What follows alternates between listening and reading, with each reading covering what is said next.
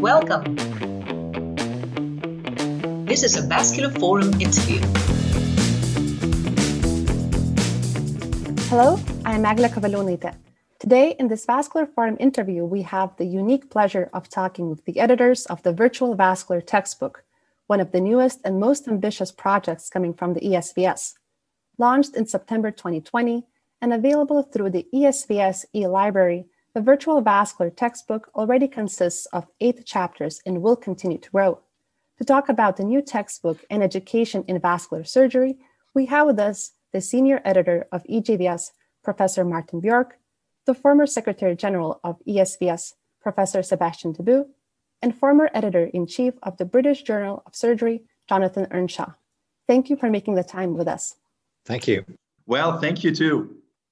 We would like to begin by asking, how did the idea come up to publish a new vascular textbook?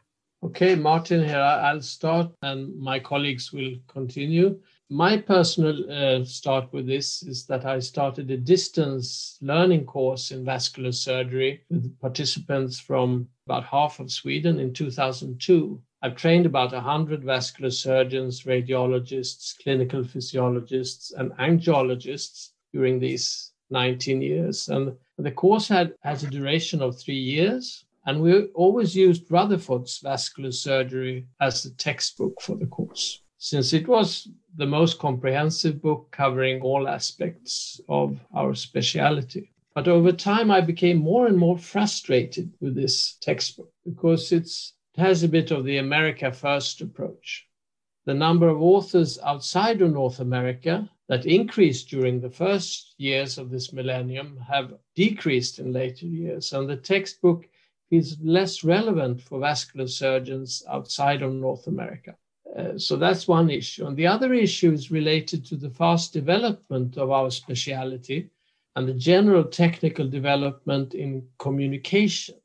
The thick and heavy textbook feel outdated. There's so much more we can offer in the dynamic virtual environment. So when discussing the idea of creating a virtual textbook with Sebastian and Jonathan, they both embraced this idea and off we went. And we have actually been working with this idea for about 3 to 4 years. So it's not something we made up just from one day to the other. I'm sure Jonathan and Sebastian can tell more about their input, how they started thinking in these ideas. It's Jonathan here. I think you miss out on a vital component of this, which was beer, because I'm pretty sure that this started with 3 friends having a beer together who'd all written vascular textbooks discussing how it would be possible to produce a more superior digital textbook that people would use in a better way and in a grander way because of all the advantages of digital publishing than the textbooks that had gone before. I think the pub environment was crucial for the development of the idea. I agree. Yeah, that's true. That's true. And I think the initial idea started years ago. I think it was developed every year until we finally launched this idea. And now I think we are in a perfect setting because we introduced this really novel textbook, which includes actually all opportunities of novel communication, including videos, including talks, lectures, discussions, podcasts, whatsoever. So I think this is a great new idea, quite innovative, and should be very vital and continue to be. Right now, there are 8 chapters available with new chapters coming up every month. Is there any plan that the textbook will be completed? Well, the textbook never will be complete because it is a continuous process of innovation and renewing old chapters. However, we have the intention to publish every month 2 to 3 chapters. We are on a process of completing the textbook and we will cover the entire field of vascular surgery and medicine, within the next year. And we would like to also ask, how do you select the authors for each chapter and how is the revision and editorial process set up? Well, we are 3 experienced editors and we have a great network of knowledgeable colleagues that we invite after consensus within the editors group. And we do encourage authors to invite another one or two co-authors and give them clear instructions and strict deadlines. And it's common that we invite a team of one older, more experienced, and another younger writer. That also may replace the older author in future revisions. So this has been more or less the model, but it's based a lot on knowing people. Virtual Vascular is up to date with the latest data, but at the same time, it includes all the necessary classical knowledge of the field. Could you tell us what are the main challenges you have to face when creating this innovative textbook? The key thing with any textbook is content. Content is king. You want to maximize the amount of information that's in a chapter. The idea of Virtual Vascular is that we want the text, the core text, just like any textbook, to be up to date. So we've asked experts in the field to contribute. And also, as Sebastian's already mentioned, we've asked them to pepper into their chapters lots of digital media. So videos, podcasts, all the sorts of things that people are interested that surround and enhance a digital textbook that you can't possibly do in an ordinary textbook. As Sebastian, I think, said earlier, we're very experienced editors. We've all written textbooks.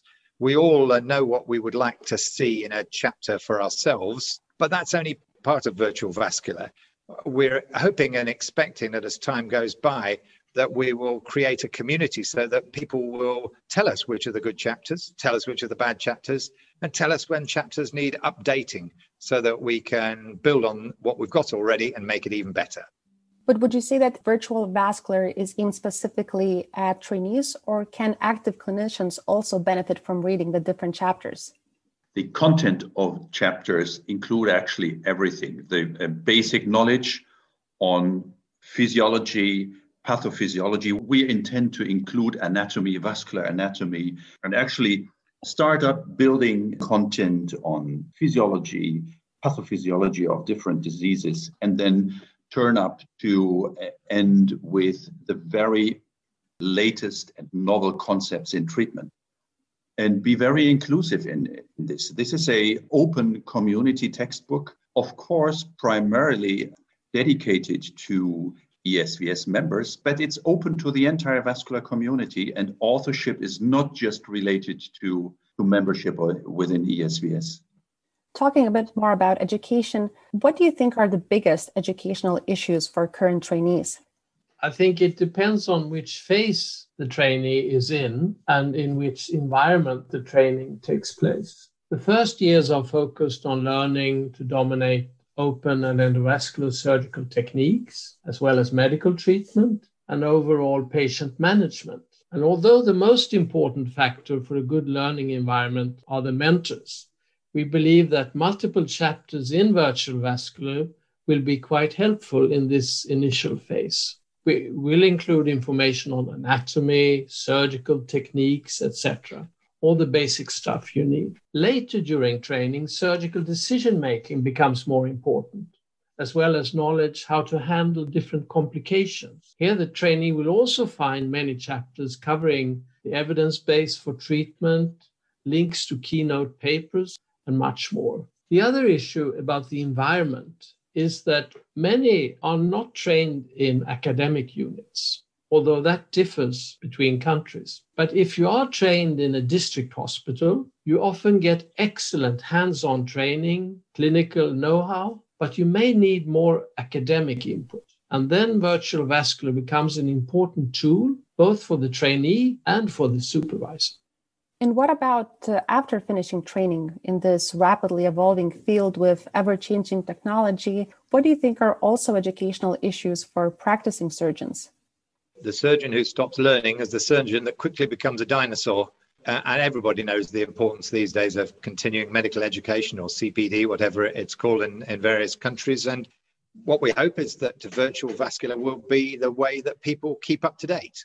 And keeping up to date is something that textbooks are not really very good at, because, as everybody knows, as soon as a textbook is published, and often before it's published, it's out of date. What we hope with Virtual Vascular is we can keep it as up to date as possible so that it will maximize the benefits for continuing medical education. And what do you think are the areas of vascular surgery that trainees do not see or engage enough in their training, but will be on the rise in the future? Well, this is a very, very difficult to answer question because our community is global and content of vascular surgery is really differing from country to country. And as we all know, we have the biggest innovations, which are growing so rapidly within endovascular treatment options. I think this will be a very important part in the future also in developing our specialty. I think if we would have drawn the decision in earlier years to keep endo treatment out, our specialty probably would have been dead. So I am very happy that we were inclusive in this decision. This is the one point. The second is, as Martin already pointed out, medical treatment, conservative treatment options also arise novel pharmacology, novel treatment opportunities in the antithrombotic field, in the antidiabetic field, the anti-lipids treatment opportunities. These are all options we need to face and keep in our scope. So we should also always be very inclusive here. What subjects of virtual vascular chapters do you think will definitely need an update due to the rapid development of results? I think in principle, most chapters will need updating sooner or later. Maybe not the one on anatomy and anatomical variations. That's pretty stable. But most areas in vascular surgery are in rapid development and will need update after 2, 3, or 5 years. We have facilitated this process in several ways. By having a team of old and young authors that I mentioned, there's a natural progression of authorship. And the chat function in virtual vascular results in that the editors and the authors get a continuous inflow of reactions and suggestions from the readers. And this will help them to know when chapter needs to be updated. And it could be minor changes, that maybe an important study was published that we need to add to the chapter, or a complete rewrite. So the readers actually are affecting the textbook by their input and their reactions. And it's this interaction which is unique for this virtual vascular textbook. I believe it will be very different from the old textbook. That's great. And I just wanted to ask, what additional literature would you recommend that would supplement virtual vascular textbook? Well, we are linking to the ESVS e-library. So the idea is that there should be signposts within the chapters to material that's uploaded into e-library already. So that's one important thing. I guess the only thing that's likely to be more contemporary than virtual vascular would be journals. And you would expect with the former editor of BJS and the current editor-in-chief of EJVES us to say, you should be reading the journals as well. These are very important. That's great. And we would like to hear from all of you, what were the textbooks you used while being in training and what particularly you liked about them or missed in them? Professor Bjork's and Professor Debus's textbooks, they were my favorite. Come on, gents. It's your turn. And I liked your journal, Jonathan. That was Well, no, but to be honest, we should all stay engaged in the activities ESVS offers the community. 2 weeks ago, we just finished our latest 3rd edition of the ESVS Masterclass, covering merely all aspects of aortic diseases and treatment opportunities. It was a bunch of opportunities to look at, and we try to include all those videos within the chapters. This is a fantastic source of absolute on-time knowledge, and all these things should be followed up. We should really keep on following what's going on within the society. And last question, can you reveal to our listeners what chapters they should expect in Virtual Vascular next? The next chapter coming any day now is the one on asymptomatic carotid artery stenosis. Then we have 3 chapters in pipeline on abdominal aortic aneurysm repair. The The first one is infrarenal open repair, standard operation. Second one is a standard EVAR. And the third one is on complex abdominal aortic aneurysm repair. That is to say, juxta and perirenal aneurysms. And there we have integrated both open and endo in the same chapter. So I think those 3 chapters will cover the great part of abdominal aortic aneurysm. There will later also be a chapter on iliac aneurysms. Then we have a chapter on quality improvement in lower extremity occlusive disease, which is almost finished. And another one coming on distal and pedal bypass surgery for occlusive disease also. Did I forget anything, Jonathan or Sebastian? I think that's most of the next ones, yes. But they're coming in all the time. They are, yeah. We have some basic science chapters coming too. And of course, we are always searching for good authors. And everybody is welcome here who has experience in writing, has specific experience and expertise in specific fields. And we are always happy to get new ideas to keep Virtual Vascular a living resource of novel knowledge. Indeed, exciting content ahead. We encourage everyone to go to the Virtual Vascular and see for themselves what we've been talking about. Just go to the ESVS website and click on the eLibrary tab. It is free for all ESVS members and available through an annual fee for non-members. You can read the chapters online, download them, or even print them. You can comment online about the chapter's content and look for related material in eLibrary. Lots to see. Thank you very much for your time today. And thank you all for your efforts and knowledge you are investing in this fantastic project. Thank you.